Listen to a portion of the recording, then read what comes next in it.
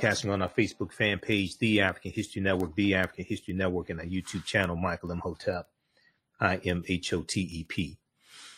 So on today's show, we're going to give you an update on what's going on in the investigation into the police killing of Patrick Lyoya in Grand Rapids, Michigan. So a lot of people in Michigan have been talking about this.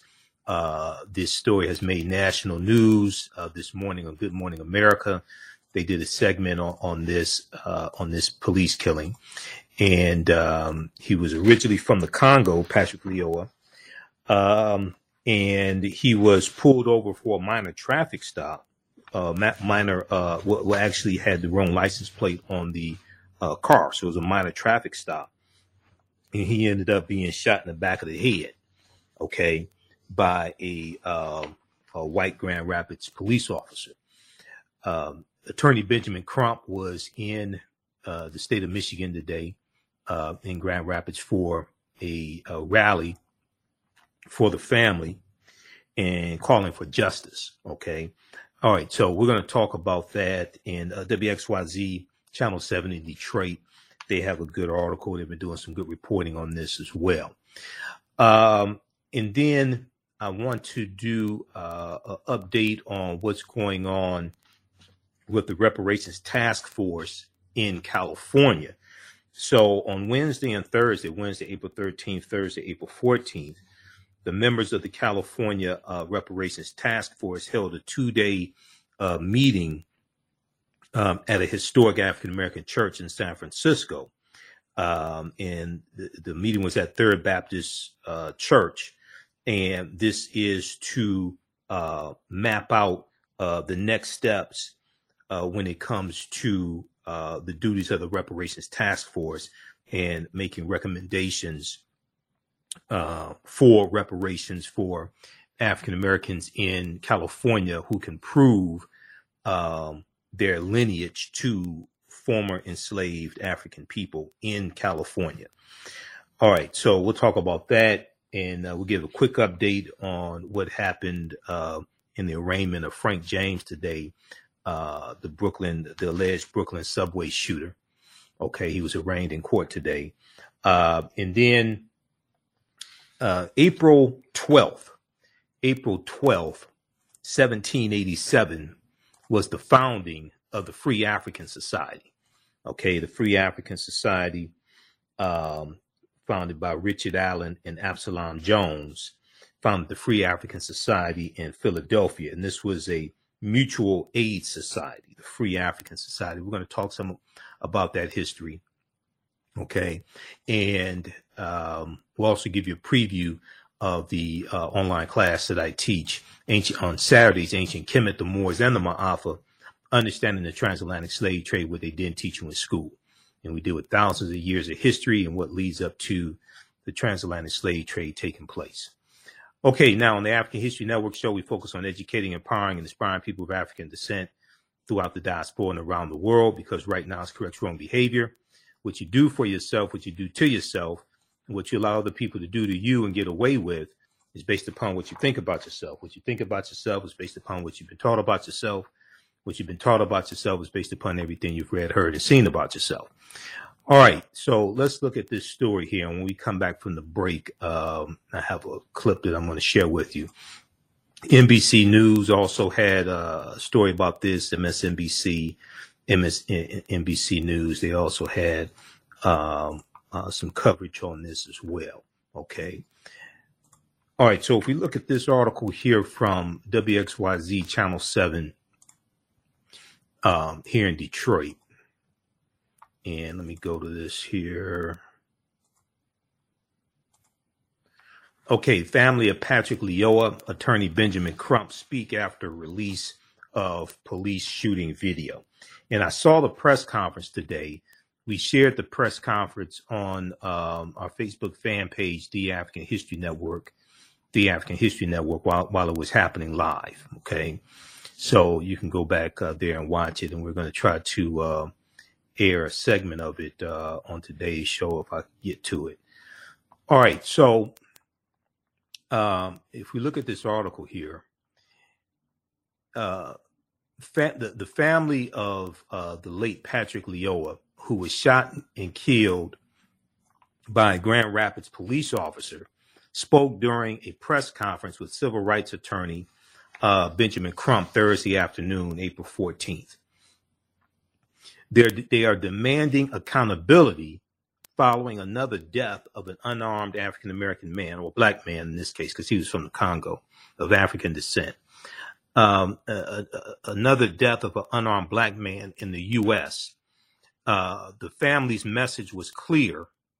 You simply cannot shoot someone for resisting arrest and based on the color of their skin. You simply cannot shoot someone for resisting arrest and based on the color of their skin.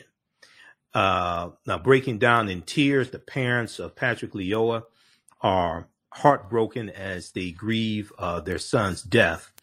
Dorcas Lyoya, Patrick's mother, said, I don't know what to do. I cannot stop myself from crying. I was thinking my son was going to bury me, but astonishingly, I am going to bury my son. Okay, I was thinking my son was going to bury me, but astonishingly, I'm going to bury my son. This is what his mother said. Now, Patrick's father, Peter Lyoya, said, my life is, he said, my life has come to an end. My life was Patrick, my son. I was thinking that Patrick would take my place. So it was a very emotional press conference today. I watched all of it. And when we come back from the break, we're going to try to share some of this with you. And I'm trying to see also, let me see, I don't think we're broadcasting on our fan page, the African History Network, for some reason. I have to try to figure out what's going on there. We're broadcasting on YouTube, Michael Imhotep, IMHOTEP on YouTube. I have to see why we're not broadcasting on our fan page. And we're broadcasting on 9:10 a.m. Superstation's Facebook fan page as well. Okay. All right. So now Patrick Lyoya was shot and killed by an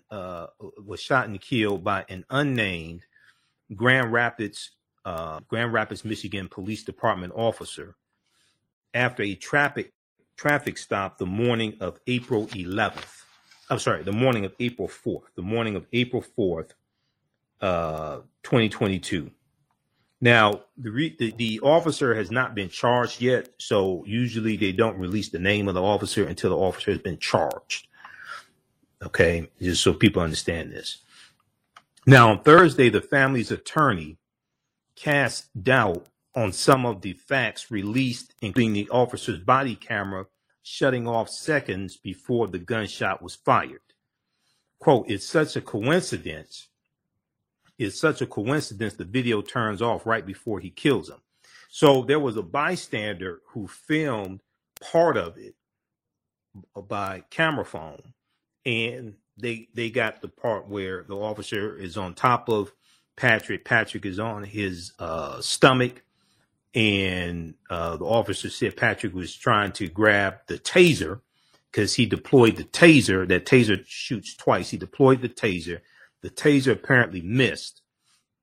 And you see in the video, you see the officer take his right hand, pull his gun out, and he shoots Patrick in the back of the head, apparently. Now, the mother of Grand Rapids native Breonna Taylor, because Breonna Taylor, who was killed in Kentucky, okay, while she was asleep, she was in her home while she was asleep. She's originally from Grand Rapids, Michigan. So Breonna Taylor's mother was here in Grand Rapids, Michigan today, in support of the Lyoya family. All right. Now, Attorney Benjamin Crump says Patrick Lyoya is an immigrant from the Republic of Congo. Okay, from the Republic of Congo. And he was confused in the traffic stop for a non-moving violation. He also said that Patrick Lyoya never has taken a violent act. He also said Patrick Lyoya never has taken a violent act against an officer, and the police officer involved escalated the situation by failing to follow basic training. Ultimately, shooting Patrick in the back of the head. So I watched the video, and for him to use deadly force like that, shoot him in the back of the head, close range like that, is basically, it appears, many people liken it to an execution. Okay, not to be hyperbolic or not to gaslight it or anything like this, but many people equate this killing to an execution. All right, based upon everything that we know right now. We know he was unarmed and shot close range in the back of the head. Okay, totally uncalled for. All right, we're coming up on a break. When we come back from the break, we're going to let you hear some what happened today at the press conference. You listen to the African History Network show. I'm Michael Imhotep. We'll be back in a few minutes. Jeanette Davis is a well-established author with 6 published books. Black Survival in White America from Past History to the Next Century was published in 1995, and it delves into the history of African Americans before slavery up to contemporary times. The Great Divide Between Blacks and Whites was released in 2008, and her autobiography, Black Just Like My Mama, was published in 2010. Soulful Journey, The Business of Beings, was released in December 2021, and her 2 latest books, Echoes from the Heart, Love Throws Poetry, and Master Being Human, were both published in January of 2022.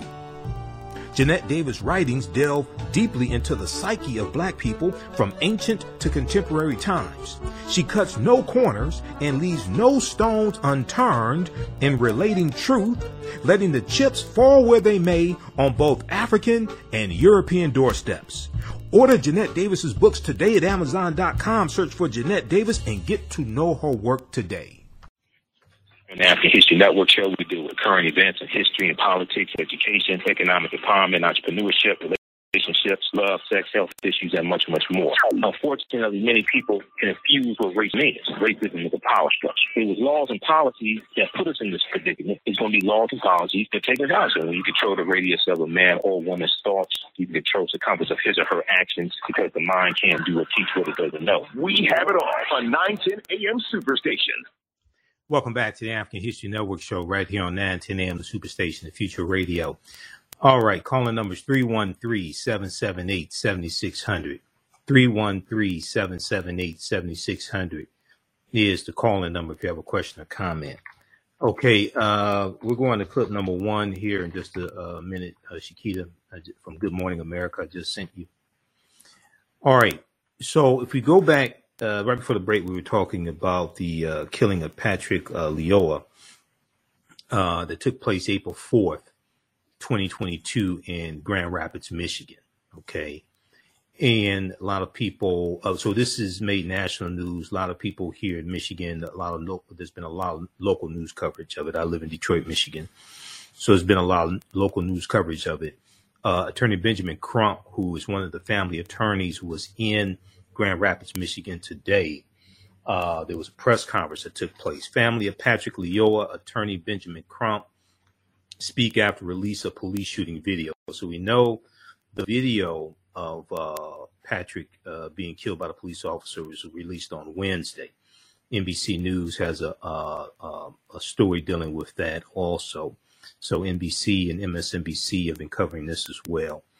What I want to do is I want to go to this clip here. This is from Good Morning America today, from this morning, and they talked about this. So this was before the press conference took place today. Let's go to clip number 1, please, Shakita. Into a deadly police shooting in Michigan. Overnight protests growing after video was released showing an officer killing a man he had pulled over for a traffic violation. Alex Perez has the latest. Overnight, demonstrators in Grand Rapids, Michigan, demanding the officer who shot Patrick Lyoya be held accountable. After community pressure, authorities Wednesday No. Stop. Put your hands down. releasing video from the officer's body camera, dash camera, a bystander's cell phone, and a nearby security camera, all capturing the fatal encounter April 4th. Stay in the car. The unidentified officer pulling 26-year-old Lyoya over because the plate on the car wasn't registered to the vehicle. Lyoya gets out, eventually tries to run. He's also seen fighting with the officer and wrestling to get the officer's taser after the officer deployed it.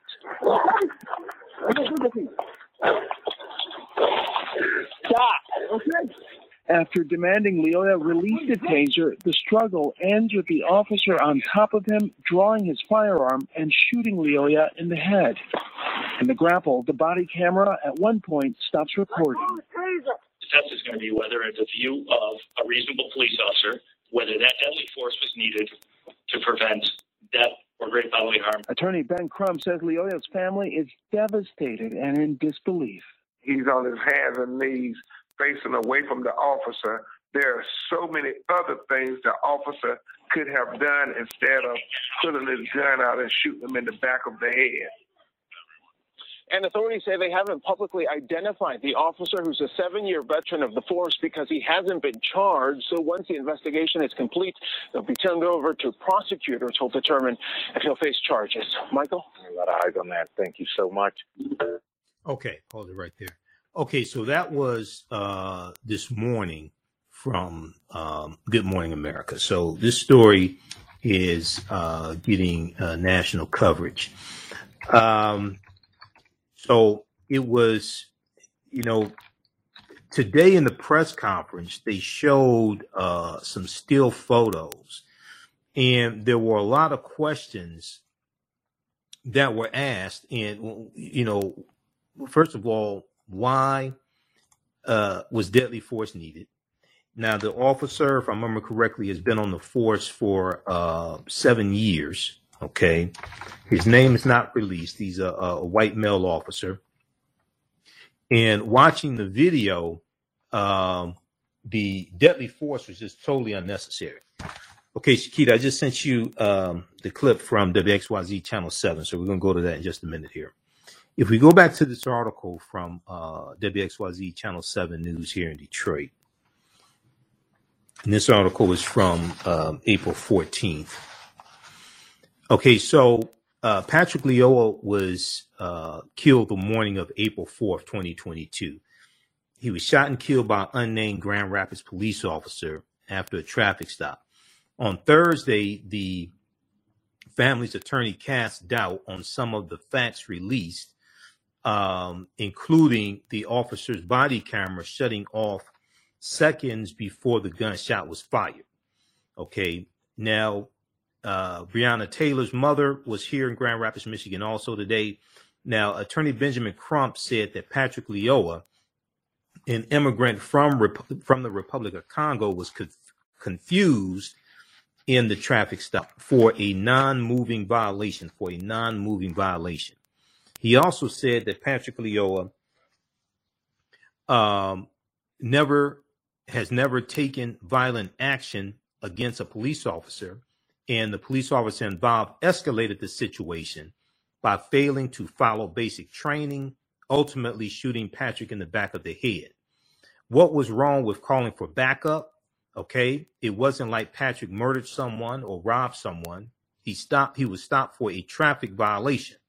Now, Benjamin Crump says the officer had no right to use lethal force and must be terminated and charged for this crime and after killing the father of young children. So from my understanding, Patrick had 2 children.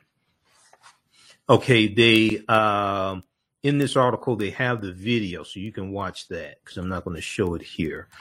But read this article from WXYZ Channel 7. Family of Patrick Lyoya, attorney Benjamin Crump speak after release of police shooting video. Shakira, let's go to clip number 2. This is from WXYZ Channel 7 today. Let's go to this clip. Just a second here. Also read this article from, now HuffingtonPost.com had a good article. We posted the article from Huffington Post on our Facebook fan page, The African History Network. Here's an article from NBC News. I'm going to pull up the one from the Huffington Post also that we posted this morning. Okay. Grand Rapids police released video footage of Officer fatally shooting Patrick Lyoya. Okay. Do we have the clip from WXYZ queued up?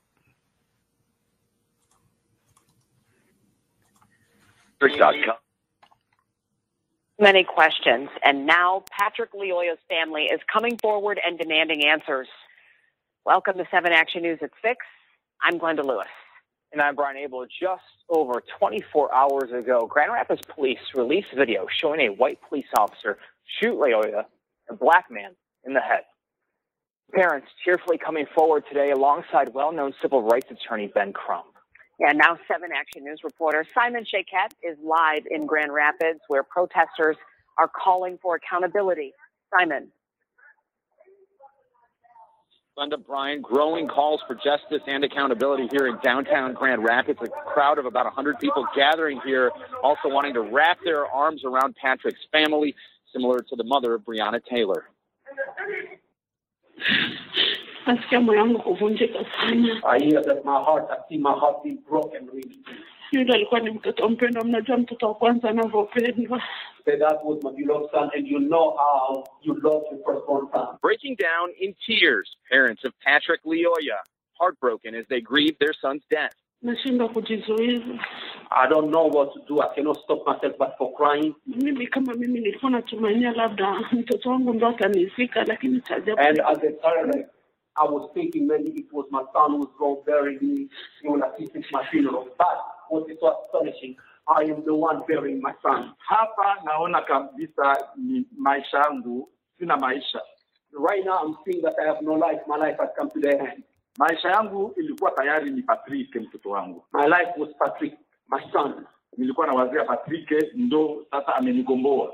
I was thinking that Patrick will take my place. Lyoya was shot and killed by an unnamed Grand Rapids police officer after a traffic stop the morning of April 4th. Mr. Crump, what would you say needs to happen on a national scale to put a stop to these tragedies? We need police reform on the federal level. How many more of our children have to die before we change the laws and change the policy here in the United States of America? I know what it feels like to lose your 26-year-old child. By the people who are supposed to protect and serve us. We can't keep letting these people kill our children. Joined by the mother of Breonna Taylor, attorney Ben Crump saying Patrick, an immigrant from the Republic of Congo, was confused in the stop for a non-moving violation. 1915, got one on it. Also, Patrick never has taken a violent act against an officer, and the officer escalated the situation, failing to follow basic training, ultimately shooting Patrick in the back of the head. What was so wrong about him calling for backup? It wasn't like Patrick had murdered someone. Okay, pause it right there. The officer had no right to pause it right there. We're coming up on a break. Just back it up about 20 seconds or so. Okay, we'll pick it up from there. You listen to the African History Network show right here on 910 AM Superstation WFDF. We'll continue this on the other side of the break. Also, we'll talk about the California Reparations Task Force and their 2-day meeting that took place in San Francisco Wednesday and Thursday. We'll be back in a few minutes. What does self-care mean to you? To us, it's an opportunity to reconnect with nature. A chance to create something remarkable. At Sage and Elm Apothecary, our handcrafted skincare and household products immerse you in Earth's sweetest nectar, connecting you to nature in a way you never imagined. See for yourself and visit us at sageandelmapothecary.com. STEM Forward, helping our community find their place in the emerging fields of science, technology, engineering, and mathematics. Join us for our monthly live stream on our website, stemforwardedu.org. Watch, subscribe, share. Also join our mailing list to stay up to date with STEM resources and opportunities. STEM Forward, the future is now. Watch, subscribe, share.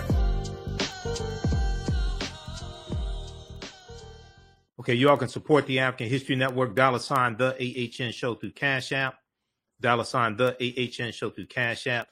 This is our official Cash App account. I contacted Cash App today because there's about 4 or 5 fraudulent African History Network Cash App accounts. So I reported them today. I'm trying to get them shut down. They've been stealing money from us. This is our only Cash App tag, $ the AHN Show, SHOW. When you go to it, it says Michael, shows my picture there. There are other ones that are using our logo and their variations. They put this tag here. So their actual tag, Cash App tag, is the AHNS, but for the name, they put $ the AHN Show to scam people. This one here is $ the AHN Show, but their actual Cash App tag is $ the AHN SHO. They can't do SHOW because that's mine. So there's about 4 or 5 of them I reported today because they've been stealing money from us. This is our actual Cash App tag, okay? So I posted a link. We have it on the homepage of our website, AfricanHistoryNetwork.com. We also have the yellow PayPal donate button, okay? So you can support us. This helps us keep doing the research, stay on the air, keep broadcasting, pay some of the bills, etc. Okay. Back from break in 3 minutes. Stand by. The work that I do is larger than the fashion industry. It's larger than the art world. And I believe that I was born to bring newness into this world. I'm Kaima McIntyre. I'm 24 years old and I'm an artist. I create everything from paintings to jewelry design, metaphysical jewelry to be specific, and fashion design. The only reason why my prom dress went viral is because people needed it. Within a few days of going viral, Notori Naughton reached out to me. She's like, I saw your dress, can you make me a dress? I was equally as shocked to be asked by a celebrity to design their dress at the age of 17. That's just one person, and the list just continues to go on, to Janet Jackson, to Tyra Banks. It really hits home. That means that the discussion is happening on the grounds in real time. Mental health and well-being have long been a taboo subject in the so-called African American community. So I enlisted the help of mental health experts, thought leaders, and activists to help kill the ghost of Willie Lynch and heal from post-traumatic slave syndrome. We experience trauma a lot of times on a subconscious level. So sometimes something happens to us and we know that it's traumatizing, but we don't really recognize the extent of the trauma. Welcome back to the African History Network show right here on 910 a.m. the Superstation, the Future Radio. I'm your host, Brother Michael Imhotep. It's Thursday, April 14th, 2022. And we are live. Call-in number is 313-778-7600 is the call-in number. If you have a question or comment, 313-778-7600 is the call-in number. If you have a question or comment. Okay. So right before the break, I was sharing this segment from WXYZ Channel 7 that from what happened today with it was a press conference held in a rally at a church in Grand Rapids for the family of Patrick Lyoya and calling for justice for Patrick, who was killed April 4th by a Grand Rapids police officer. Okay. Let's go back to the rest of the clip, please, Shakita. Escalated the situation, failing to follow basic training, ultimately shooting Patrick in the back of the head. What was so wrong about him calling for backup? It wasn't like Patrick had murdered someone. Hey, stay in the car! Crump saying the officer had no right to use lethal force and must be terminated and charged for this crime after killing a father of young children. Just like these protesters, the family attorney also questioning how that officer's body camera happened to shut off just seconds before that gunshot was fired. Brian, back to you. And Simon, maybe perhaps eerily, I know that you're at Rosa Parks Circle right now, right next to Breonna Taylor Way. Does the family have a timeline for filing a lawsuit in this case? That's something that we asked about. The attorney for the family saying, first things first, they want to have the name of that officer released. Also, they want to spend some time with experts reviewing all the footage, all of the facts before they actually do that filing. But they want to do it soon. They just don't have an exact date set so far. Back to you. All right, Simon Shakeout for us in Grand Rapids. Simon, thank you. Okay. All right. Thanks, Shakita. Okay. So that was from Channel 7 WXYZ. That's from April 14th, 2022. If we go to this article from the Huffington Post that came out Wednesday, April 13th. Grand Rapids police released video footage of officer fatally shooting Patrick Lyoya. 4 videos depict a prolonged struggle before the unnamed officer is seen shooting Lyoya in the back of the head. All right, now, and let me increase the size of this here. Okay, so police in Grand Rapids, Michigan released video footage on Wednesday afternoon showing a police officer fatally shooting a black man earlier in the month, April 4th, a killing that has generated several protests in the city. So we know it was a traffic stop, April 4th. Police have not identified the specific reasons for the stop, but indicated Patrick Lyoya's license plate was not registered to the vehicle he was driving at the time. Now, the video shows the officer, who has not been named, pinning Patrick to the ground, face down, and shooting him in the back of the head. In the 90 seconds leading up to the shooting, Patrick is seen at various points struggling with the officer, attempting to run away, and at one point trying to block the officer's taser weapon from being deployed on him. It's unclear if the taser actually hit Patrick. Now, Patrick is a refugee from the Democratic Republic of Congo and was not armed with a weapon during the encounter. Grand Rapids Police Chief Eric Winstrom announced the footage's release to the public during a press conference Wednesday afternoon. Quote, "I thank the public for their patience and understanding while waiting for the release of the video. I intend to continue to be as forthright and transparent as possible during the ongoing Michigan State Police investigation." Okay, so the Michigan Police are taking over this investigation, basically, while maintaining my duty to protect the integrity of that investigation in the interests of justice and accountability. So read the rest of this article here. And we'll have more on this next week. All right. Calling numbers 313-778-7600. 313-778-7600 is the call-in number if you have a question or comment. Now, I want to go to this next story here. And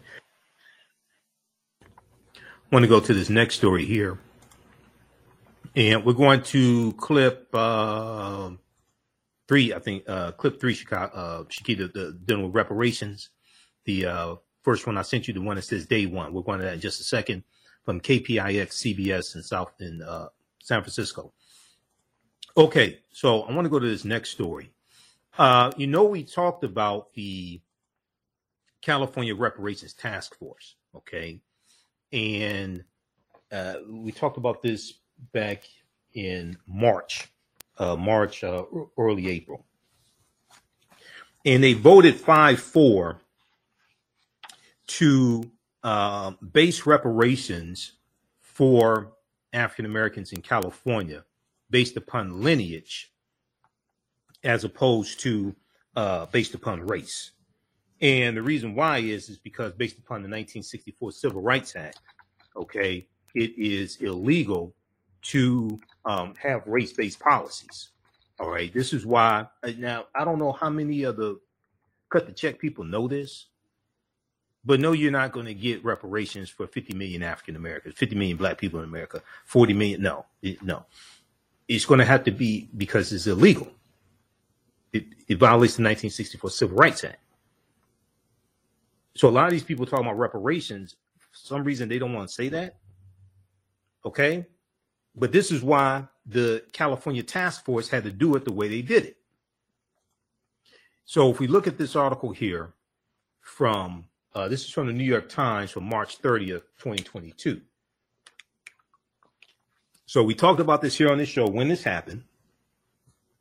And we played the segment from Camila Moore, who's the chairwoman of the task force. She was on Roland Martin Unfiltered. So we went through, broke all this stuff down last month.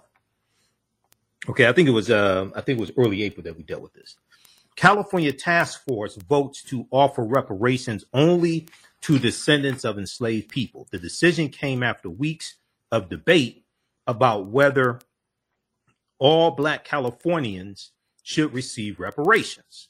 Okay, so you remember us talking about this. In a closely watched decision, the state's reparations task force voted Tuesday night to move forward with compensation for African American descendants of enslaved people and descendants of freed Black people living in the United States before the 19th century, before 1900. So based upon the way the policy is, and they're still trying to work some details out, if your ancestors came to the U.S. in 1899 and you can prove you have proof of your lineage to them and they were enslaved, then whatever compensation that they come up with, you would qualify for that if you live in the state of California. If your ancestors came in 1900, you don't qualify. See, what I've been trying to explain to all these cut the check people is, one, they ain't just going to cut a check to 50 million Black people, 40 million, whatever number you want. No, that's not going to happen. One.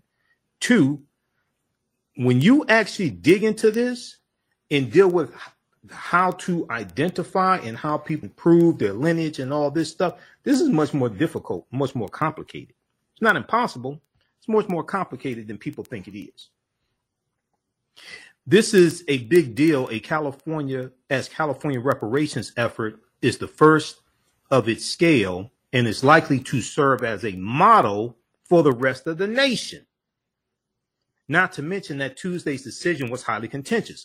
The vote 5-4 came after weeks of debate about whether reparations should be for all of the 2.6 million Black Californians or limited to those who can trace their lineage to enslaved people. The panel ultimately decided to focus on those most hurt by slavery instead of more broadly addressing the effects of racism directed at Black people, because it would violate the 1964 Civil Rights Act. And if you did get it passed, guess what? It's going to get overturned in court when it gets challenged in the judicial branch of the government. And this is something that a lot of people don't want to talk about. So I want to go to this first clip. This is from KPX Channel 5 in San Francisco. We're going to, the clip deals with day number one, Shakita. Let's go to this clip.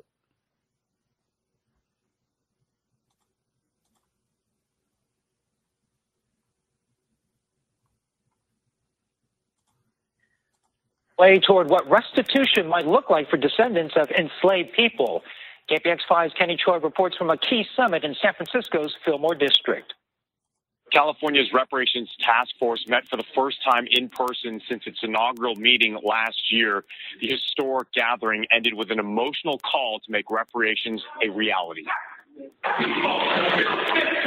A fiery speech demanding California lead the way in what's already a first-of-its-kind mission and advancement in the country for reparations. Members of the Third Baptist Church in the Fillmore District and the Black community know the road to the promised land is a long one. This Black community is determined now to fight back. We're not going to back down on reparations.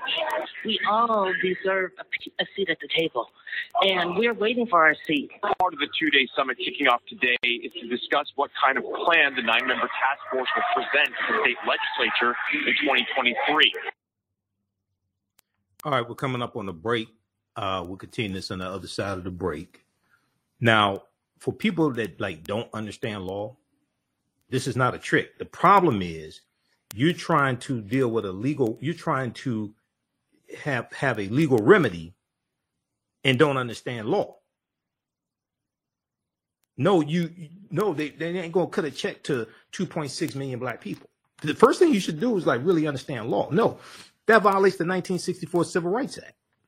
If you actually research the debates that were taking place with the 5-4 commission, with the 5-4 vote, if you actually go watch the segment that we did on our show a couple of weeks ago, and I shared a segment from Roland Martin Unfiltered where Camila Moore, who's the chairwoman of the commission, explained why they had to do what they had to do, and Dr. Greg Carr, who's a historian and chair of the Afro-American Studies Department at Howard University, and he was one of the people that testified at the task force meeting.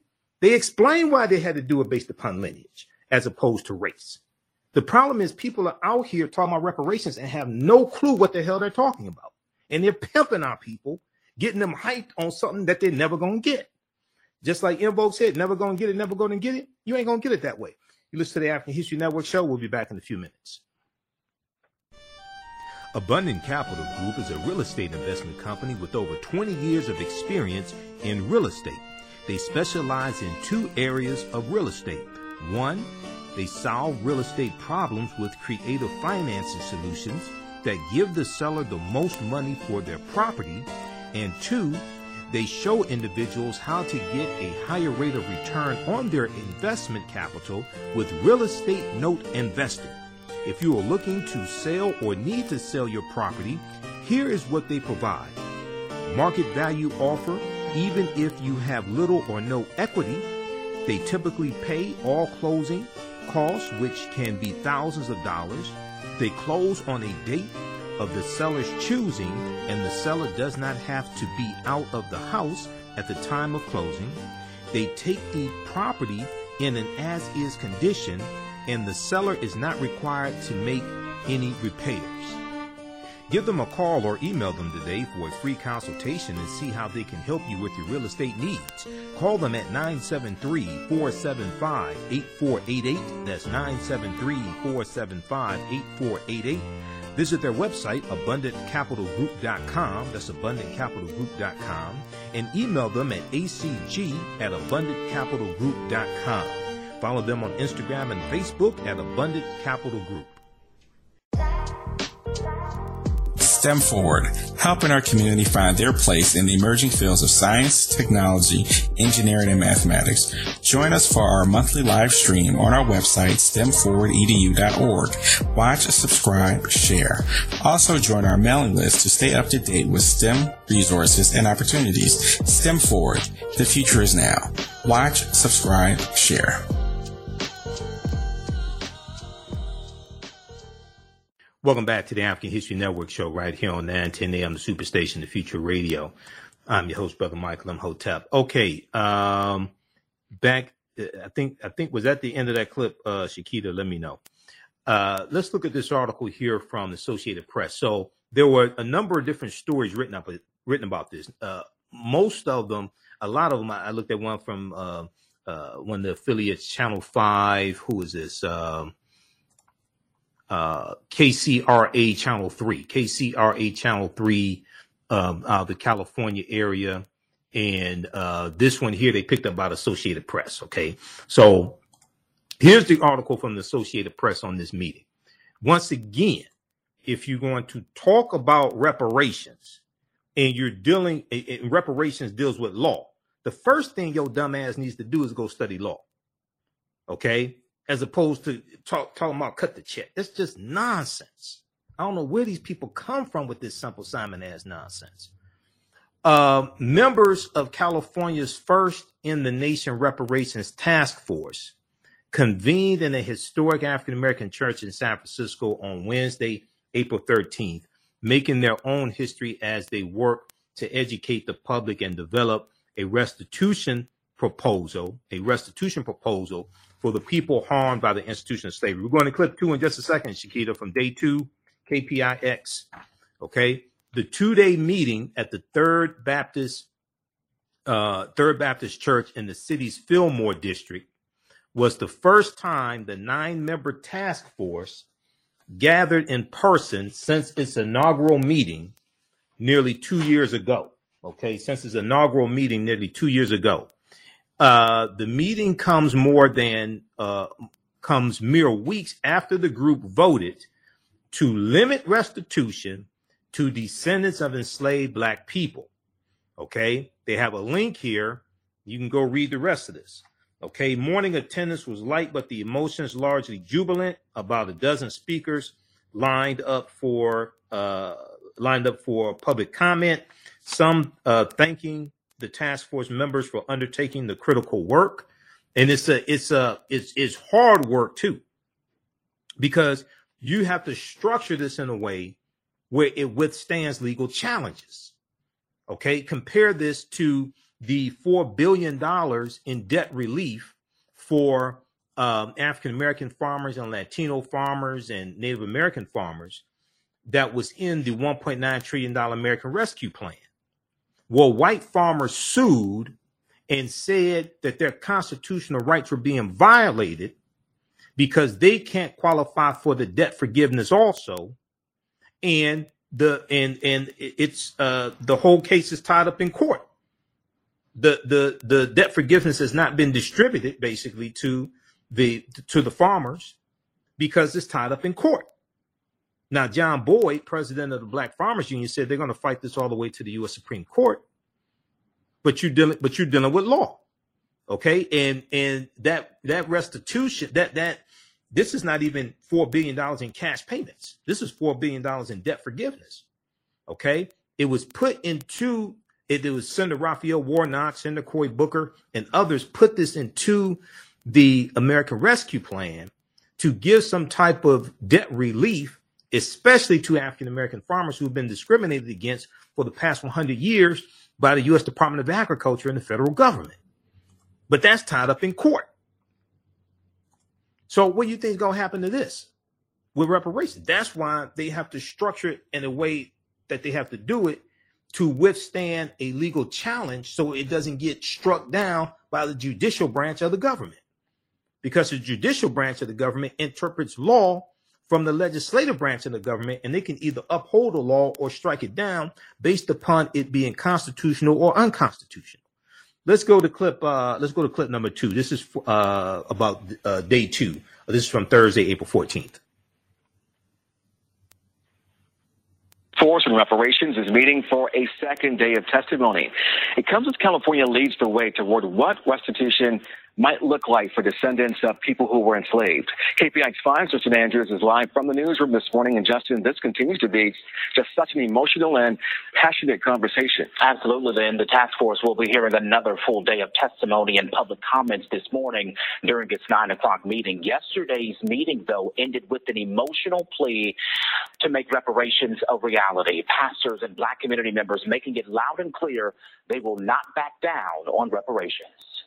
We all deserve a seat at the table, and we're waiting for our seat.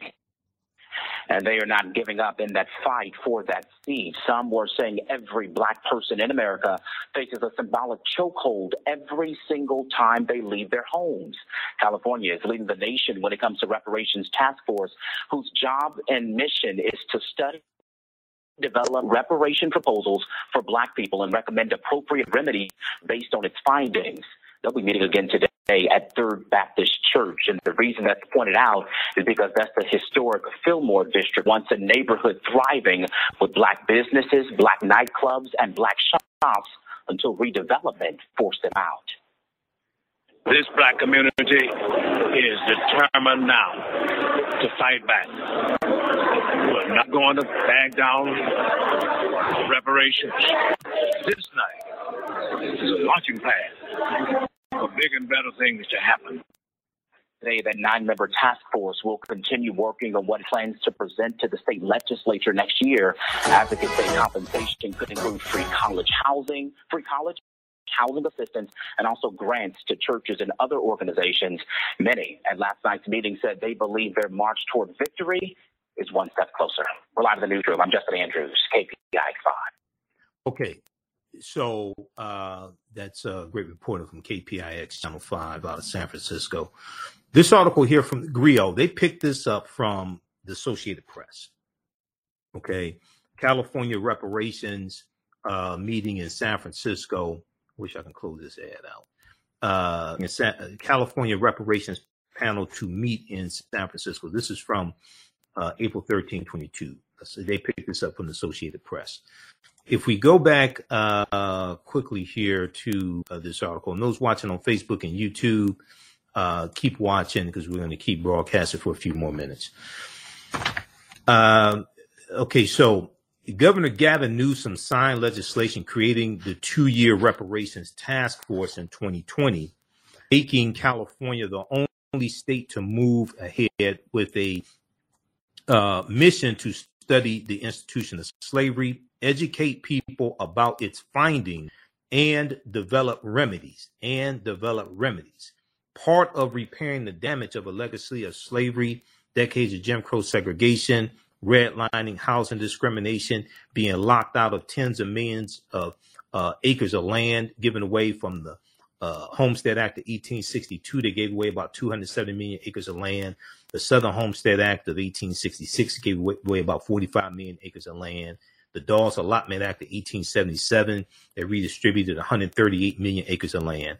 Okay, all these laws and policies, you can look at the GI Bill in 1944, 1945, discrimination with that. This helped to maldistribute wealth pond resources into the hands of Europeans. So part of repairing the damage, you also have to change the laws and policies that are currently in place that continue to inflict harm and damage on African Americans.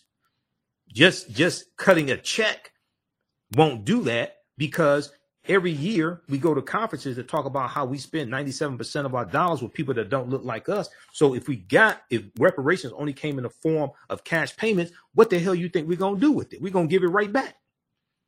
And you would not have changed the laws and policies in place that continue to maldistribute wealth pond resources. Okay, those watching on Facebook and YouTube, keep watching. We're going to keep going for a few more minutes. Right now, it's correct wrong behavior is not over till we win. Wakanda forever. We'll talk to you next time. Peace.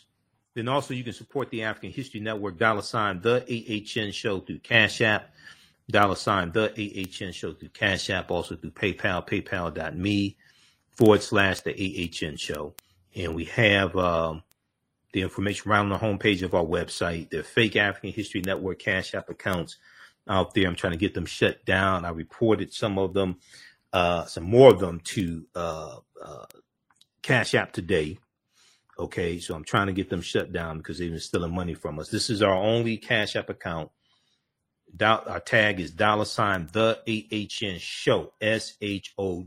So if you type it in, type in the whole thing, SHOW. When you go to it, it says Michael and shows my picture there. These other ones here, other ones using our logo, all those are fake African History Network Cash App accounts. You see this one, their actual tag is $the AHNS. But for their name, they put $the AHN Show to scam people. This one here, their tag, their Cash App tag is $the AHNSHO. But to scam people, they put as their name $the AHN Show. Okay, and there are other ones out there that I reported today also. It's a Cash App, so I'm trying to get them shut down. We have our tag here. You can click right there, right on the homepage of our website. And then we also have the yellow donate button for PayPal also. Okay. You can register for the online classes I teach on Saturdays and Sundays. So our next class is Saturday, April 16th, Ancient Kemet, the Moors, and Ma'afa, Understanding the Transatlantic Slave Trade, what they didn't teach you in school, 2 p.m. to 4 p.m. Eastern Standard Time. So we do the sessions live. All the sessions are archived and recorded. We have about 10 weeks of class already archived. So you can watch it anytime. Even after the course is over with, you can still go back and why would they give grants to churches when they are already a nonprofit? Why do they give grants to nonprofits in the first place? Why nonprofit 501c3 nonprofits get grants? Why do they give grants to nonprofit organizations? Why do they give grants to Head Start organizations? Come on, people.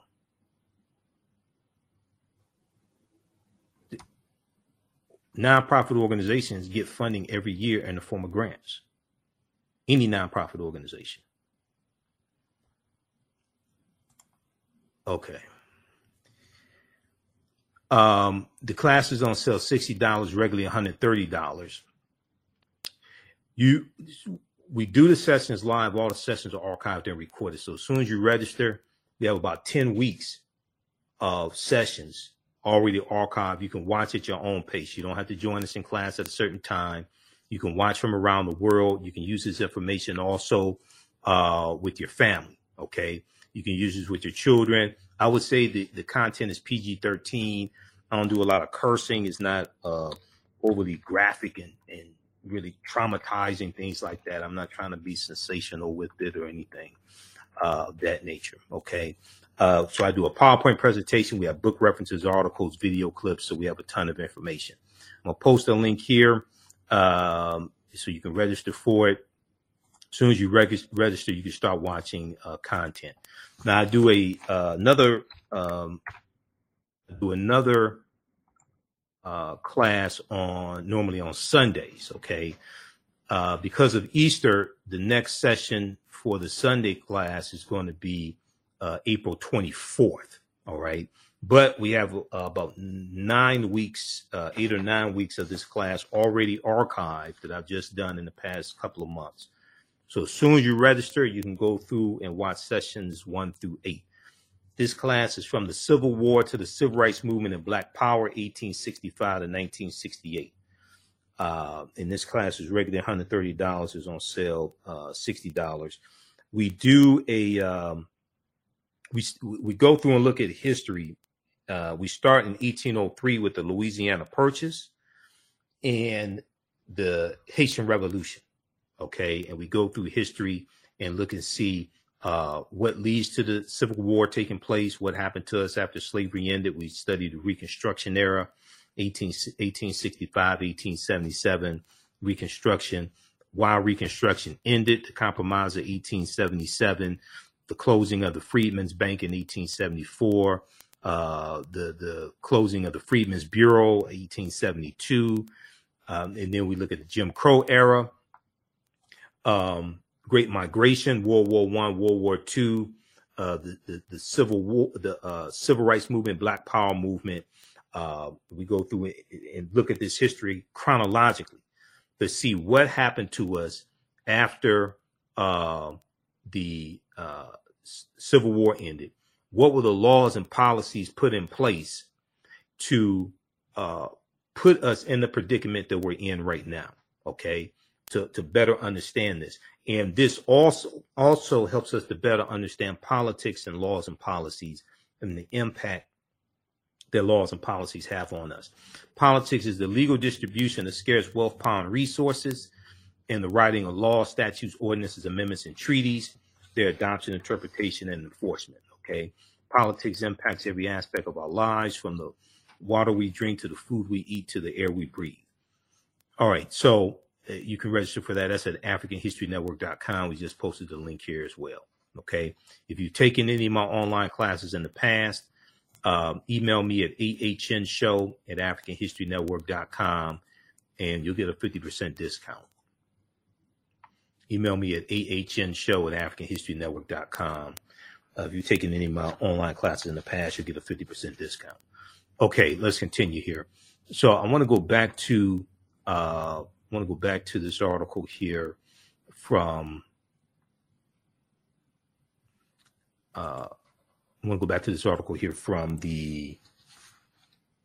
this is from the Associated Press. And this deals with the 2-day meeting that the California Reparations Task Force had. Okay, so Wednesday's meeting was held in a neighborhood once thriving with African-American nightclubs and shops until government redevelopment forced out residents. Okay, and we know we're going to see a lot of this take place because the U.S. Interstate Highway Acts of 1952 and 1956, where we're going to see eminent domain implemented even before then to wipe out a lot of the business districts we owned and homes we owned, things of this nature. A prime example of how local policies decimated a black neighborhood. You're dealing with policies, you're dealing with politics, you're dealing with laws, ordinances, statutes, policies, etc. Third Baptist Church was founded in 1852, the first African American Baptist congregation founded west of the Rocky Mountains, according to a landmark designation awarded the church in 2017. Its pastor is Reverend Dr. Amos Brown, who's the task force vice chair, longtime civil rights activist, and president of the San Francisco chapter of the NAACP.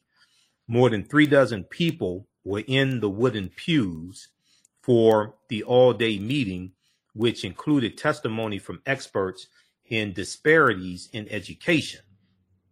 On Thursday, the committee is scheduled to discuss a report to be made public in June that shows how the institution of slavery continues to reverberate throughout California, how the institution of slavery continues to reverberate throughout California, including in the form of disparities in household income, health, employment, and incarceration. This is what I've been saying. You want to deal with present day disparities, present day racial disparities, dealing with household income, median household income. We just talked about the past 2 days. We talked about the State of Black America report, and it showed it dealt with the disparities in median household income. Okay, you want to deal with that, incarceration, median household wealth, home values, etc., and then deal with the laws and policies that were put in place that brought about those discrepancies. Okay, and then trace that back to the history of slavery to show the connection between all of that and show the damage that's still being done. To understand how to remedy the damage, to understand the laws and policies that need to be put in place to remedy the damage, you have to adequately assess what the damage is. If you just think the damage was our ancestors who were freed from slavery 157 years ago weren't paid for slavery, that means you don't understand any of this. That's only one small part of it. This is why understanding this history and the laws and policies is so important. That brings you to right where we are today. Let me see, where is this here? There was this one right here. So we talked about this yesterday on Wednesday. And this is from the State of Black America report 2022 that was released Tuesday from the National Urban League. And on Morning Joe on Wednesday, they at the end of the show, they did like 4 minutes with Mark Morial. I was waiting for them to have him on today. I don't think they had him back on today, so maybe they'll do it Monday. Median household income and the disparity here. African American median household income is $43,862 annual income. White median household income $69,823. That's a 37% difference. Then also this helps contribute to the wealth gap as well.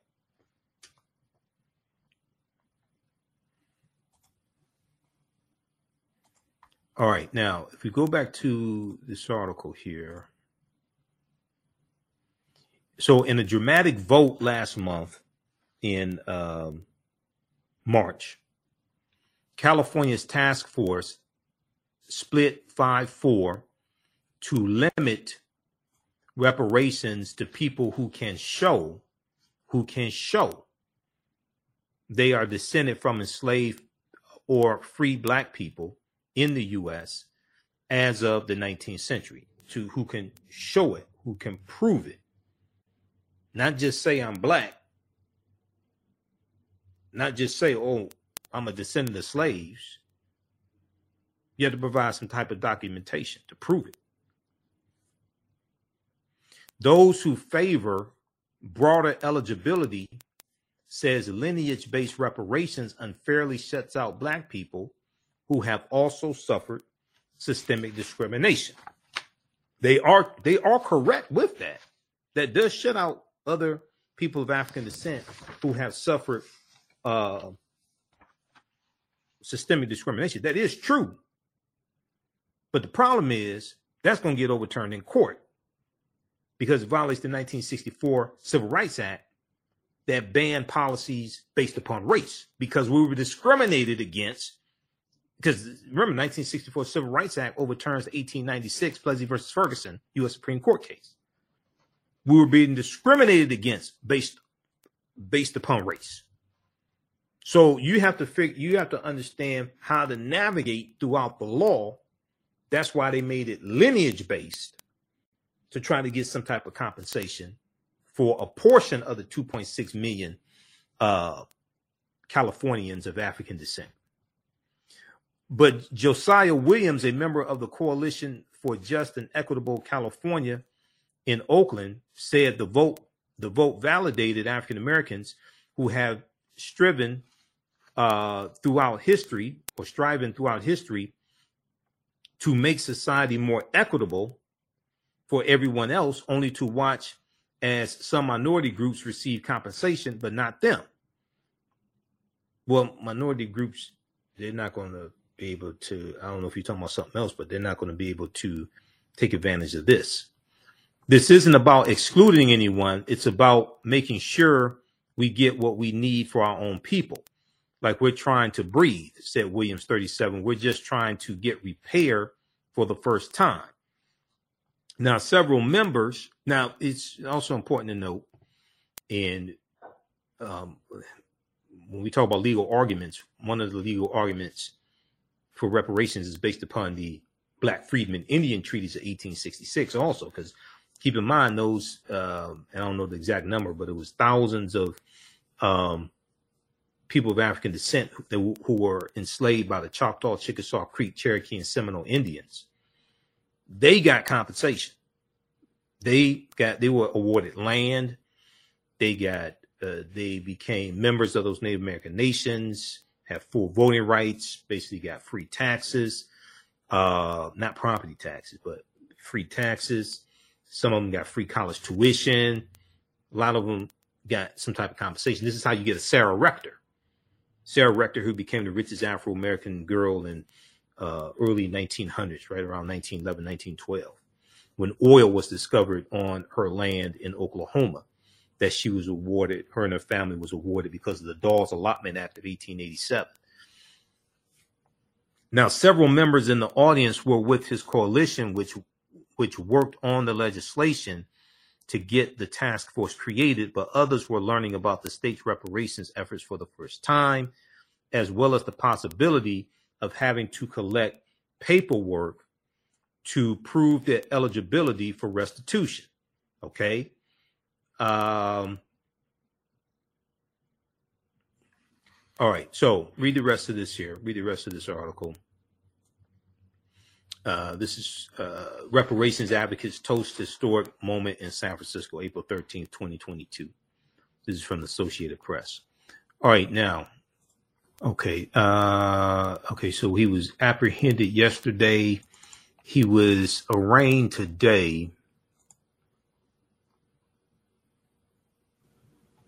Okay, if we look at this here from immediate release from the Eastern District of New York, Department of Justice.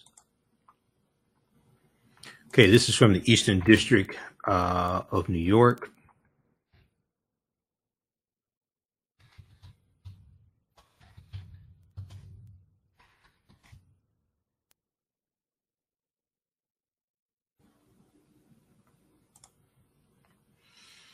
Frank James charged in Brooklyn mass shooting on New York subway. Defendant allegedly attempted to kill commuters during morning rush hour. A criminal complaint was unsealed today in federal court in Brooklyn, charging Frank James with conducting a violent act on a mass transportation vehicle in violation of 18 USC 1992 Section A7 and Section B1. The charge, terrorist attacks or other violence against a mass transportation system. Okay, the charge, terrorist attacks or other violence against a mass transportation system relates to the April 12, 2022 mass shooting on the New York City subway in Sunset Park, Brooklyn. Frank James was arrested earlier today. So this is from Wednesday, April 13th. Okay, he was arrested earlier Wednesday, April 13th, by New York City police officers in Manhattan, and will make his initial appearance tomorrow, Thursday. United States Magistrate Judge Roanne L. Before United States Magistrate Judge Roanne L. Mann. Okay, I want to go to this clip here. This is from NBC Nightly News today. Just a second. Let me go to this clip.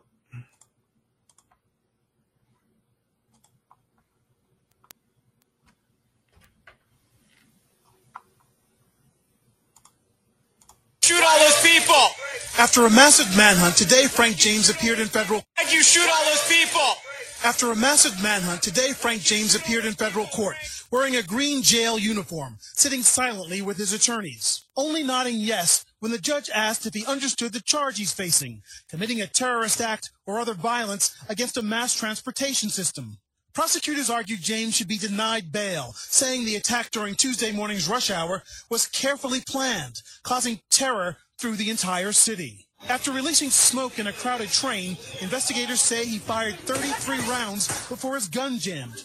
Police say during the chaos, James shed the distinctive construction worker jacket he was wearing when he entered the station and fled on a train across the platform, blending in with other riders. Defense attorneys requested a psychiatric evaluation and asked the public not to rush to judgment. He called Crime Stoppers to help. He told them where he was. Mr. James is entitled to a fair trial, and we will ensure that he receives one. Though James did call the tip line himself, police say they were already closing in.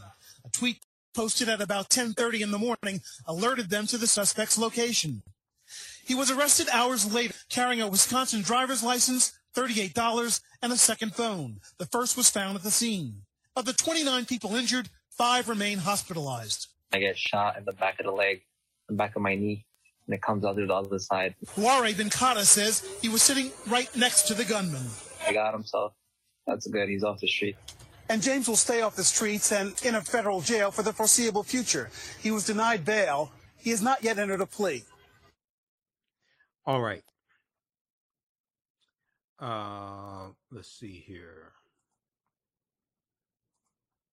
So let's go back to this. I want to go back to this from Eastern District of U.S. Attorney's Office, Eastern District.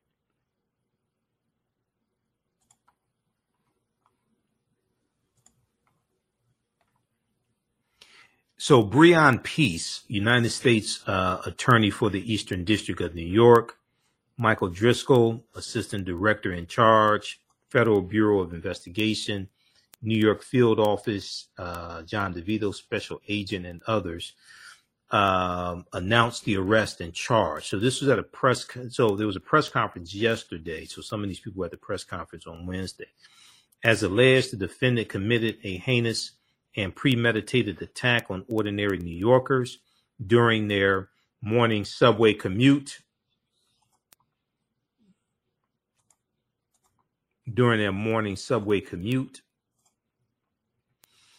All New Yorkers, stated United States Attorney Breon Peace. All New Yorkers have the right to expect that they will be safe as they travel throughout great city and throughout our great city and use our vital transportation systems.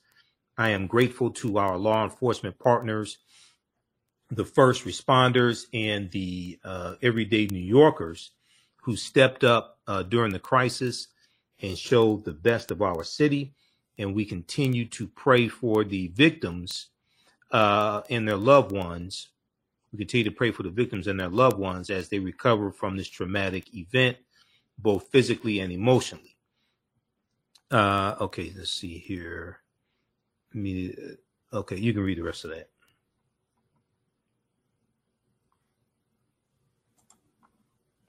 All right, now.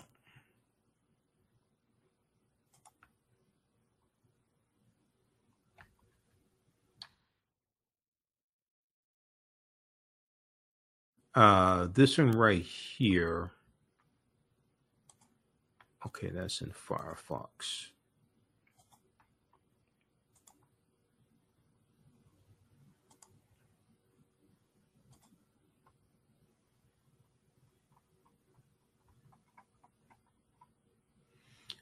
Brooklyn subway shooting suspect Frank James has stockpile of weapons, prosecutors say. If we look at this, this is from April 14th. So the man accused of opening fire on a rush hour New York subway car did so with premeditated intentions and had access to a stockpile of weapons, prosecutors said Thursday. Frank James made his initial appearance in a federal courtroom accused of committing a terrorist attack on mass transit, a federal charge that could bring a life sentence if he is convicted, prosecutors said. Frank James picked up a U-Haul van Monday in Philadelphia and went to New York City with violent plans, according to a memo filed by the government. Quote, the defendant committed a premeditated mass shooting on a New York City subway system and then fled the scene with a stockpile of ammunition and other dangerous items stowed in his storage unit. The federal prosecutors wrote. The memo did not disclose where the storage unit containing Frank James' alleged cache of weapons was kept. Law enforcement sources said it was in the Philadelphia metro area. Law enforcement agents found a 9mm ammunition, a threaded 9mm pistol barrel that allows for a silencer or suppressor to be attached, targets, and a .223 caliber ammunition, which is used with an AR-15 semi-automatic rifle. End quote. They found all this in the storage unit, the memo stated. Okay. When Frank James arrived in Brooklyn, he was armed with all the weapons and tools he needed to carry out the mass attack, including a Glock pistol, a container of gasoline, a torch, and fireworks, prosecutors said. Okay, you can read the rest of this also. This is at NBCnews.com. Brooklyn subway shooting suspect Frank James has stockpile of weapons, prosecutors say.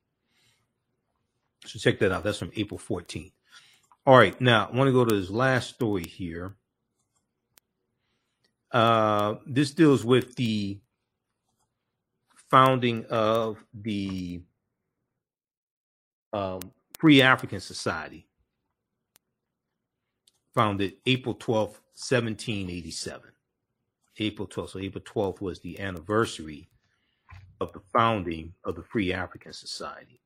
And this is something that we talk about in some of the online classes that I teach, like Ancient Kemet, the Moors, and the Ma'afa, understanding the transatlantic slave trade, what they didn't teach you in school.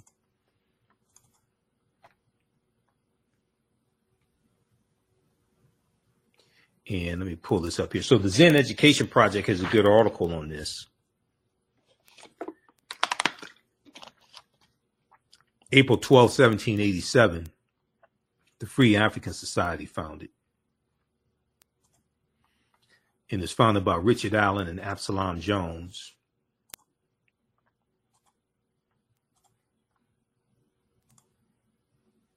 Let's go to this article here.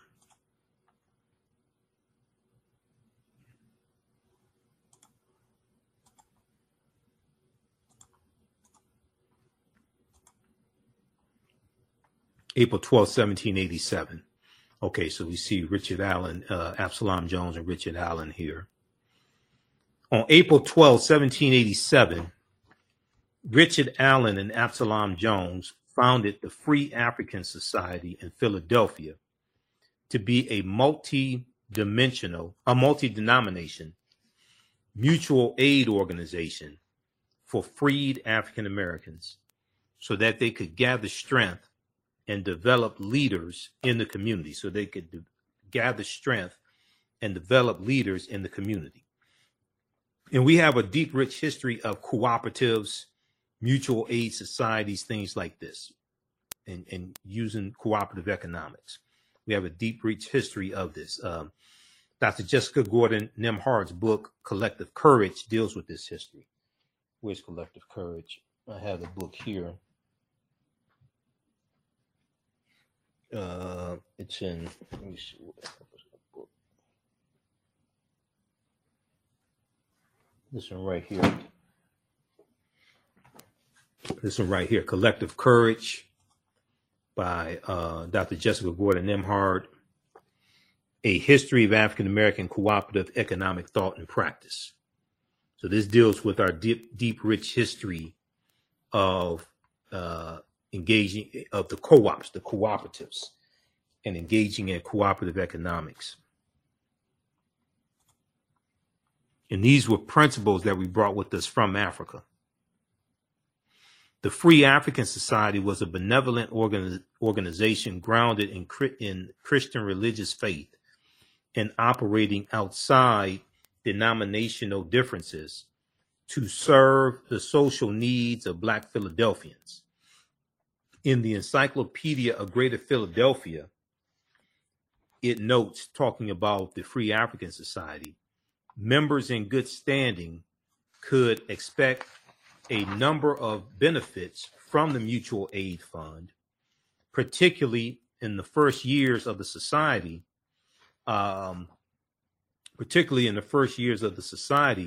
Important aspects of support for members included payments for burials,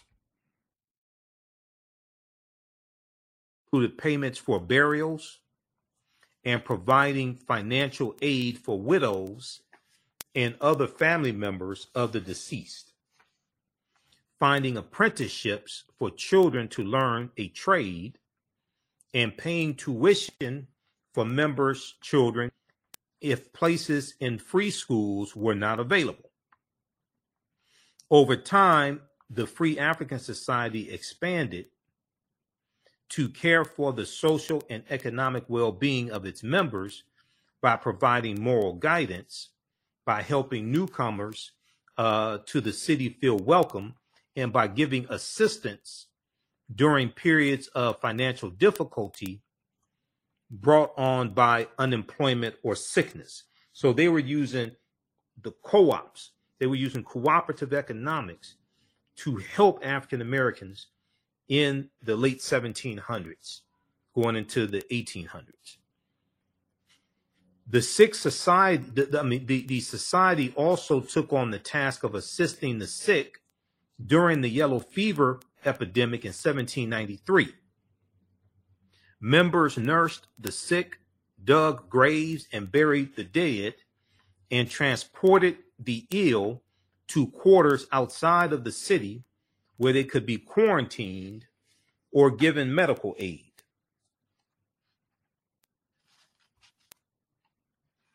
The preamble to their founding documents describes why they founded the society and its mission. And it says, whereas Absalom Jones and Richard Allen, two men of the African race, because many of us were still identifying with Africa at this point, two men of the African race who for their religious life and conversation have obtained a good report among men, these persons from a love to the people of their complexion, these persons from a love to the people of their complexion whom they beheld with sorrow because of their irreligious and uncivilized state, often commune together upon this painful and important subject in order to form some kind of religious society, but there being too few to be found under the like concern, and those who were differed in their religious sentiments.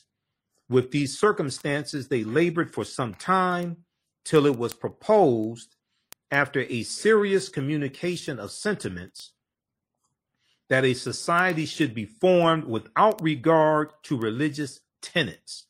A society should be formed without regard to religious tenets, provided the persons lived an orderly and sober life, in order to support one another in sickness, and for the benefit of their widows and fatherless children, and for the benefit of their widows and fatherless children. So the Free African Society took monthly dues and used the funds to support Black Philadelphians, including widows and orphans. The surviving widow of a deceased member should enjoy the benefit of this society so long as she remains his widow, complying with the rules thereof, accepting the subscriptions. The children of deceased members be under the care of the society so far as to pay for the education of their children if they cannot attend the free school, also to put them out apprentices to suitable trades or places if required. Now, Richard Allen left the Free African Society when it grew more Quaker under religious influence from the Society of Friends. He went on to found the First African Methodist Episcopal Church, AME Church. This is Richard Allen. He went on to found the First African Methodist Episcopal Church, Mother Bethel AME Church, in 1794. All right. So read about the Free African Society here using cooperative economics. Okay. This is at zeneducationproject.org. The Free African Society was founded April 12th, 1787 in Philadelphia. Now, let me see, where is that? Hold on, I talk about this I have some slides on this because it's in one of my presentations. Okay, yeah, dealing with the Civil War, the Civil Rights Movement, and Black Power. Okay, so we have the slides here, and we talk about cooperative economics. And there's another presentation I did in Black History Month. So this is the type of information that we deal with in the online classes that I teach also, especially from the Civil War to the Civil Rights Movement of Black Power. Ancient Kemet, the Moors, and the Ma'afa as well, but from the Civil War to the Civil Rights Movement of Black Power, we deal with 1800s, 1900s. So we deal with a lot of this information. Okay, let me see where, that's not the one I wanted. Okay, this one here.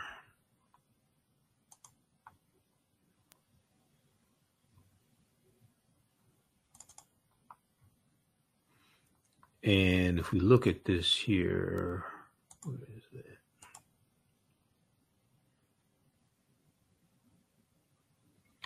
Okay.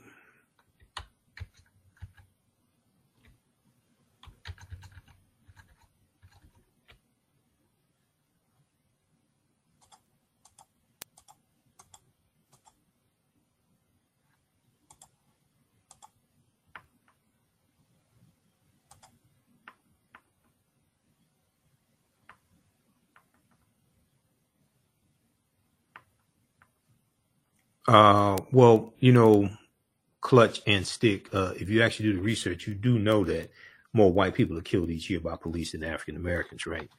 Year after year after year after year. It's just that the body camera footage and dash cam footage, you don't see that on MSNBC and CNN. White people get killed by police. If you go to WashingtonPost.com, and they have probably the most comprehensive database dealing with police shootings. It's called Fatal Force. Okay. And they break it down by race. They break it down by whether the person was armed or unarmed, etc. Each year, there are more white people killed by police than African Americans. And what happens is that because it doesn't make it to cable news, because those videos don't go viral on social media, you don't have an uproar.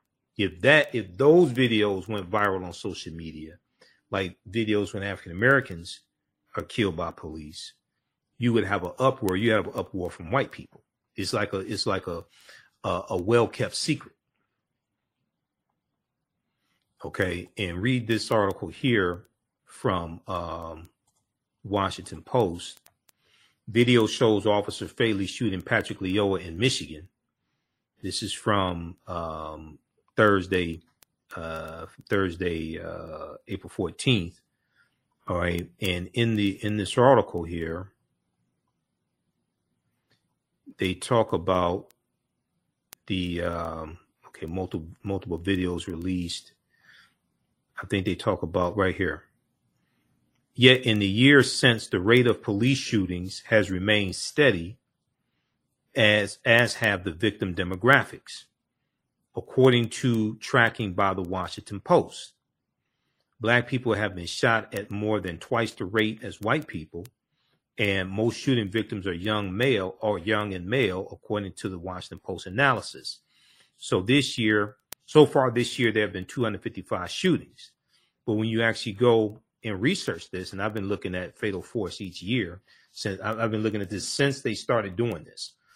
I think it was 2012, 2014, they started doing it, something like that. But I've been researching this in their database, the Washington Post database, since they started keeping track of this. And where did that go? Right here, Fatal Force. So the question that I ask, especially when I do my lectures, and this is going back to 2016 when I did the lecture dealing with the history of Richard Nixon's war on drugs and the history of the war on drugs in this country going back to 1875 and the anti-opium laws in California targeting Chinese men who were working on the railroads. Where are the dash cam videos and cell phone videos of white people who were shot and killed by police? And why don't we see those on cable news? And why don't we see those going viral like it is when we're killed? Because they exist. And if you look here, you can go break this down. You can download the data, read about the methodology. If we look at, let me see, every fatal shoot. Okay, 2015, yeah. So they started doing this in 2015. I've been reading this since they started in 2015, keeping track of this. They usually have jump to the database. That's what I want, the database right here. So then they break it down where you can search. They have it broken down, police killings by state. Okay. The police killings by state, gender, race, age, mental illness, whether the person was armed or unarmed, fleeing the scene. They're broken down by year. Okay. They have the name, and what they do is they go look at local news reports and newspaper reports and things like this and compile this database from that. Now, if you look at let's go back and look at this here. Then I have to get out of here. You break it down by race. So they're looking at, I think they're looking at since 2015, since they started compiling the database. White people killed by police, 3,022. Black people killed by police, 1,593. Hispanics, 1,088. Other, 243. Unknown, 1,300. Okay. If we look by year, let's look at 2020 is not complete. So let's look at 2021. They recorded 1,554 people killed by police. Now, some of these killings, I'm not gonna lie, some of them are justified. Okay, if you rob a bank and the police tell you drop the gun, drop the money, you shoot at the police, what do you think they're gonna do? They're gonna shoot your ass. That's what's gonna happen. But there are a lot of cases where it's unjustified. The person's unarmed, the person's running away, and they get shot in the back. Or in the case with Patrick Lyoya, even though there was a struggle, he's on his stomach. The officer's on his back. He may have had his hand on the taser, but the officer pulls out his gun and shoots him in the back of the head. That's unjustified.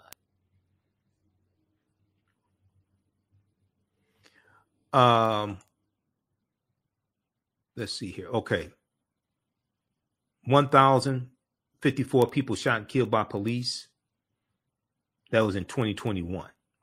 So then you can break it down by I want to look at race. In 2021, I want to look at race. So in 2021, there were 234 white people shot and killed by police. 139 African Americans, 66 Hispanics, 8 classified as other, 607 unknown. But each year that you go through, each year, year after year after year after year, there are more white people shot and killed by police than African Americans. Now we know that white people are the majority population in this country, 57% as of the 2022 census, which was the first time that the U.S. population of white people dropped below 60% since 1790. But why isn't this all over the news that there are more white people shot and killed by police each year than African Americans?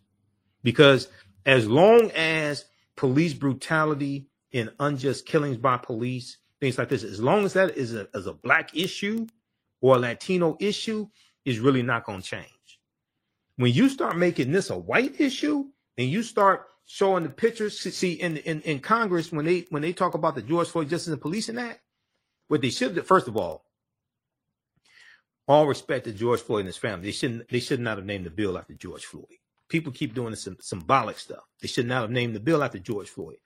One of the reasons why they should not have named the bill after George Floyd is when you go look at Senator Langford of Oklahoma, Republican, he said that because the officer was arrested and prosecuted and convicted, then justice was served and you don't really need police reform because the system worked.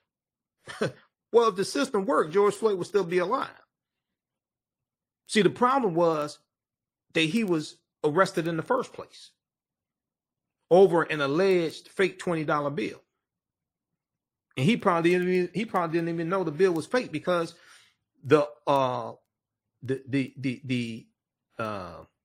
clerk at the convenience store came out to the car 2 or 3 times and they were questioning the $20 bill.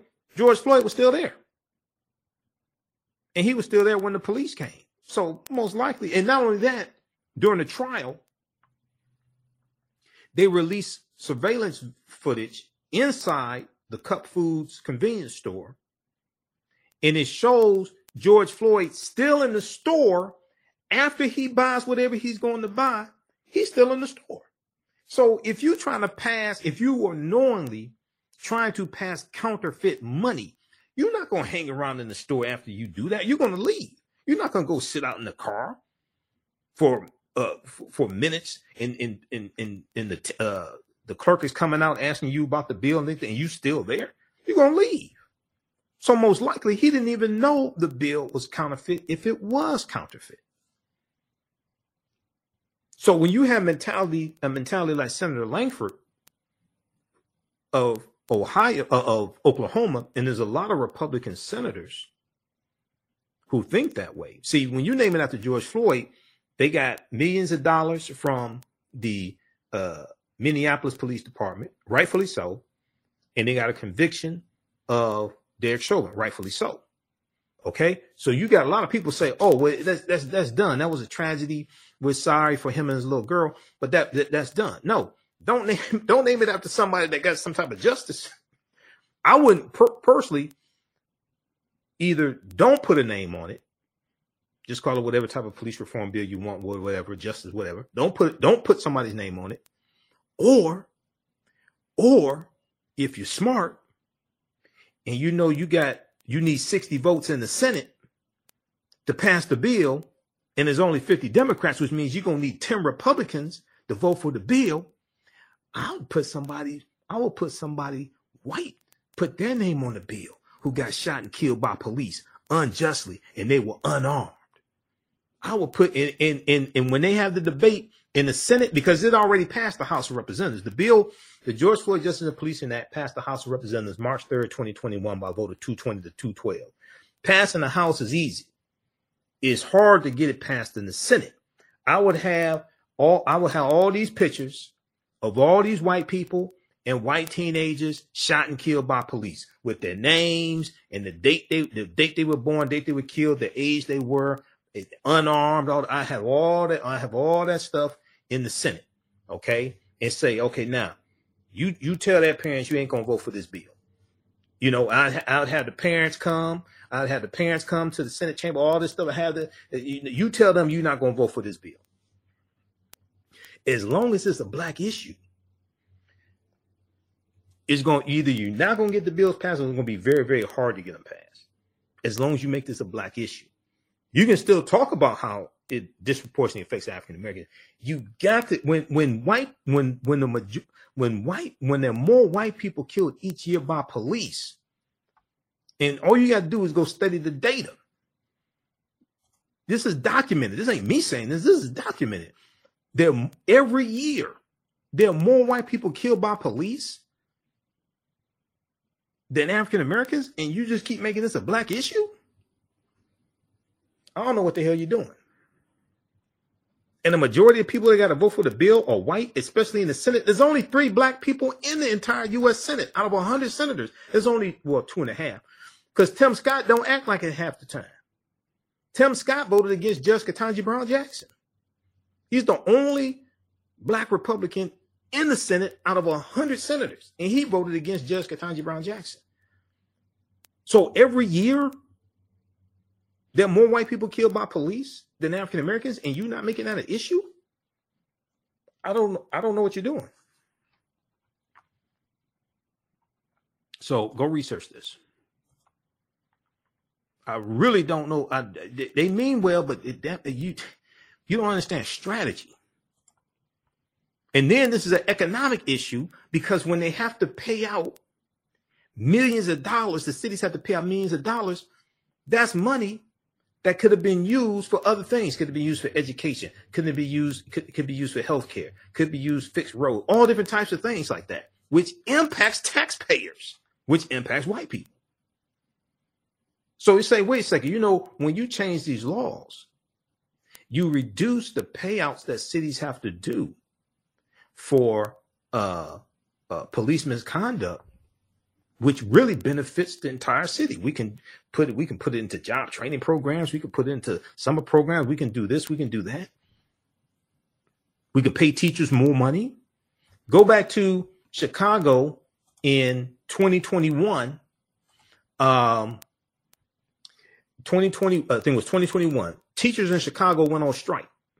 Okay. Teachers in Chicago went on strike. Mayor Lori Lightfoot said they didn't have the money to pay teachers more money. Okay. We want to do it.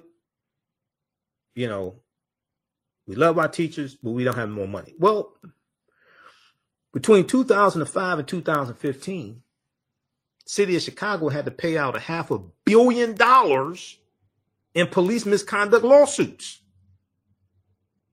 Between 2005 and 2015, it was something like $512 million, $500 million to settle. It was about 105 or 106 police misconduct lawsuits, which did not include the $5 million that they had to pay to the family of Laquan McDonald. Well, if you had your police under control, you wouldn't have to pay that money out. You could use that to pay teachers more money. You can use that to do a whole lot of things. So when you have police reform like that, that helps everybody one way or another. So they had to make these arguments. But I have all these pictures of white children and white teenagers and white fathers and mothers killed by police, all this stuff. I'll show the videos in the Senate chambers. In the Senate, I have it televised. I'll show the videos of white people being shot and killed by police, dash cam videos. They got all that stuff. Why isn't it on CNN, MSNBC? Why isn't it on Fox News? Okay, but if you think that because you have a lot of white people who say, "Oh, that's just a black issue." Oh, if they had just complied, they'd be alive. If they just Philando Castile complied, he's dead. Officer Yanez still shot his ass. Philando Castile complied. He told the officer he's a CPL holder, he has his gun on him. Okay, now I don't recommend. If you're a CPL holder, you have your gun on you, I don't recommend you carry your wallet on the same side of your body as your gun is. Because when you go reach for your wallet in your back pocket, it may look like you're reaching for your gun. He wasn't. Philando wasn't, but you don't know you don't want the officer to make a mistake that costs you your life. So I would advise if you carry your wallet on the opposite side of your body that your gun is on. Because you may have all the good intentions in the world and you're trying to go for your wallet and give them your driver's license and all this stuff. But you don't know the mentality of that officer. And you don't want them to make a mistake. So, all right. So check that out. This is the Washington Post fatal force. Okay, I was going to show this slide quickly here. So this is just some of the things that we deal with in our online class. Ancient Kemet, the Moors, and the Ma'afa, understanding the transatlantic slave trade, what they didn't teach you in school, but also from the Civil War to the Civil Rights Movement of Black Power, 1865 to 1968. In 1787, Richard Allen and Absalom Jones, prominent African-American ministers in Philadelphia, Pennsylvania, formed the Free African Society of Philadelphia, FAS, a mutual aid and religious organization. A mutual aid and religious organization. It was non-denominational. The organization functioned as both a mutual aid society and a club where members of Philadelphia's black elite could socialize and forge business relationships with one another. By 1794, the society had become large enough to accomplish its original goal when members built their own house of worship, St. Thomas African Episcopal Church. St. Thomas African Episcopal Church in 1794.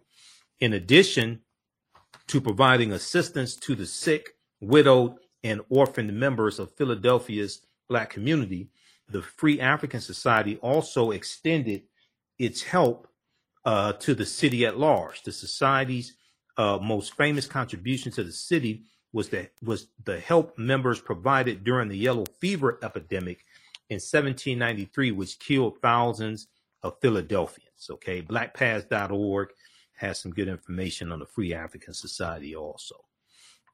Okay, be sure to register for the online history classes that I teach, because this helps to support the African History Network as well. Ancient Kemet, the Moors, and the Ma'afa, Understanding the Transatlantic Slave Trade, what they didn't teach you in school. And from the Civil War to the Civil Rights Movement and Black Power, 1865 to 1968. We have it here, right here. Okay. So these are 10-week online classes. Sometimes this time around, we're going past 10 weeks.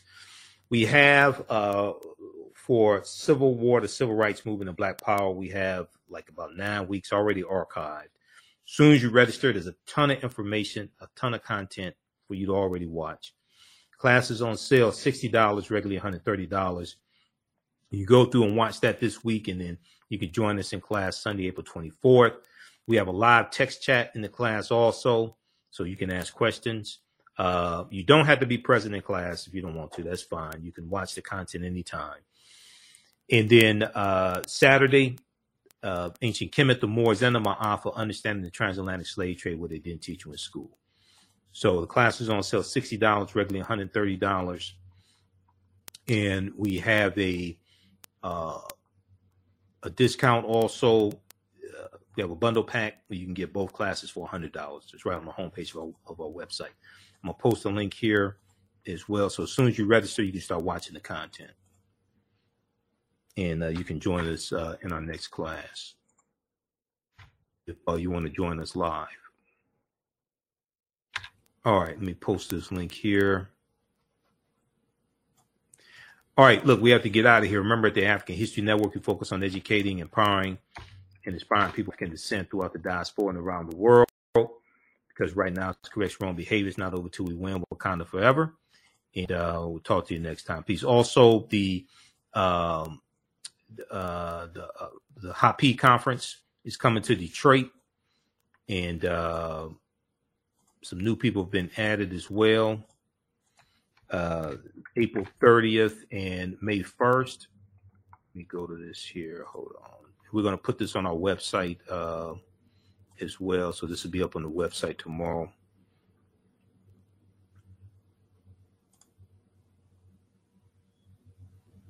Okay.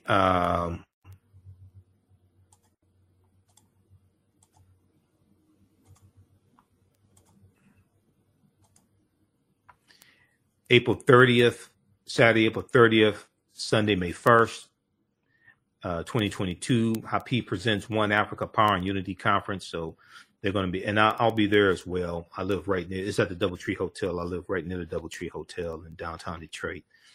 So Dr. Leonard Jeffries, Professor James Small, going to be there. Dr. Rosalind Jeffries, added, Scheherazade Ali, Riza Islam, Dr. Alicia Watkins. There are going to be presentations from all these people. Professor Kabahai Watakamene, who's one of my teachers as well. He's going to do a presentation. So we're going to have presentations, workshops from these various scholars. Dr. Mawulana Karinga also. You can join us in person at the Doubletree Hotel, or you can register to watch via live stream. You can watch from around the world via live stream also. Okay. So tickets are $50 to $135. It's a 2-day conference. I'll be there. I'll have a vendor booth also. I may be on one of the panel discussions or something like that. But we're going to post a link here also. Okay, here we go. One Africa Power and Unity Conference. So you can register for this. They gave me my own link. So you can register for this here. So we'll post information right here. All right. But we have to get out of here. Remember, right now it's correct wrong behavior. It's not over till we win. Wakanda forever. And we'll talk to you next time. Peace. Jeanette Davis is a well-established author with 6 published books. Black Survival in White America from Past History to the Next Century was published in 1995, and it delves into the history of African Americans before slavery up to contemporary times. The Great Divide Between Blacks and Whites was released in 2008, and her autobiography, Black Just Like My Mama, was published in 2010. Soulful Journey, The Business of Beings, was released in December 2021, and her 2 latest books, Echoes from the Heart, Love Throws Poetry, and Master Being Human, were both published in January of 2022. Jeanette Davis' writings delve deeply into the psyche of Black people from ancient to contemporary times. She cuts no corners and leaves no stones unturned in relating truth, letting the chips fall where they may on both African and European doorsteps. Order Jeanette Davis's books today at Amazon.com. Search for Jeanette Davis and get to know her work today. The work that I do is larger than the fashion industry. It's larger than the art world. And I believe that I was born to bring newness into this world. I'm Kaima McIntyre. I'm 24 years old and I'm an artist. I create everything from paintings to jewelry design, metaphysical jewelry to be specific, and fashion design.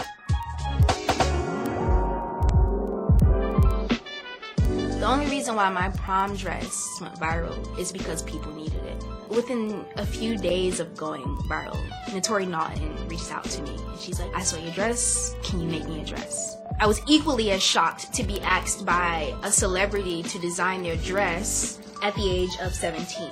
That's just one person, and the list just continues to go on to Janet Jackson, to Tyra Banks. It really hits home. That means that the discussion is happening on the grounds in real time.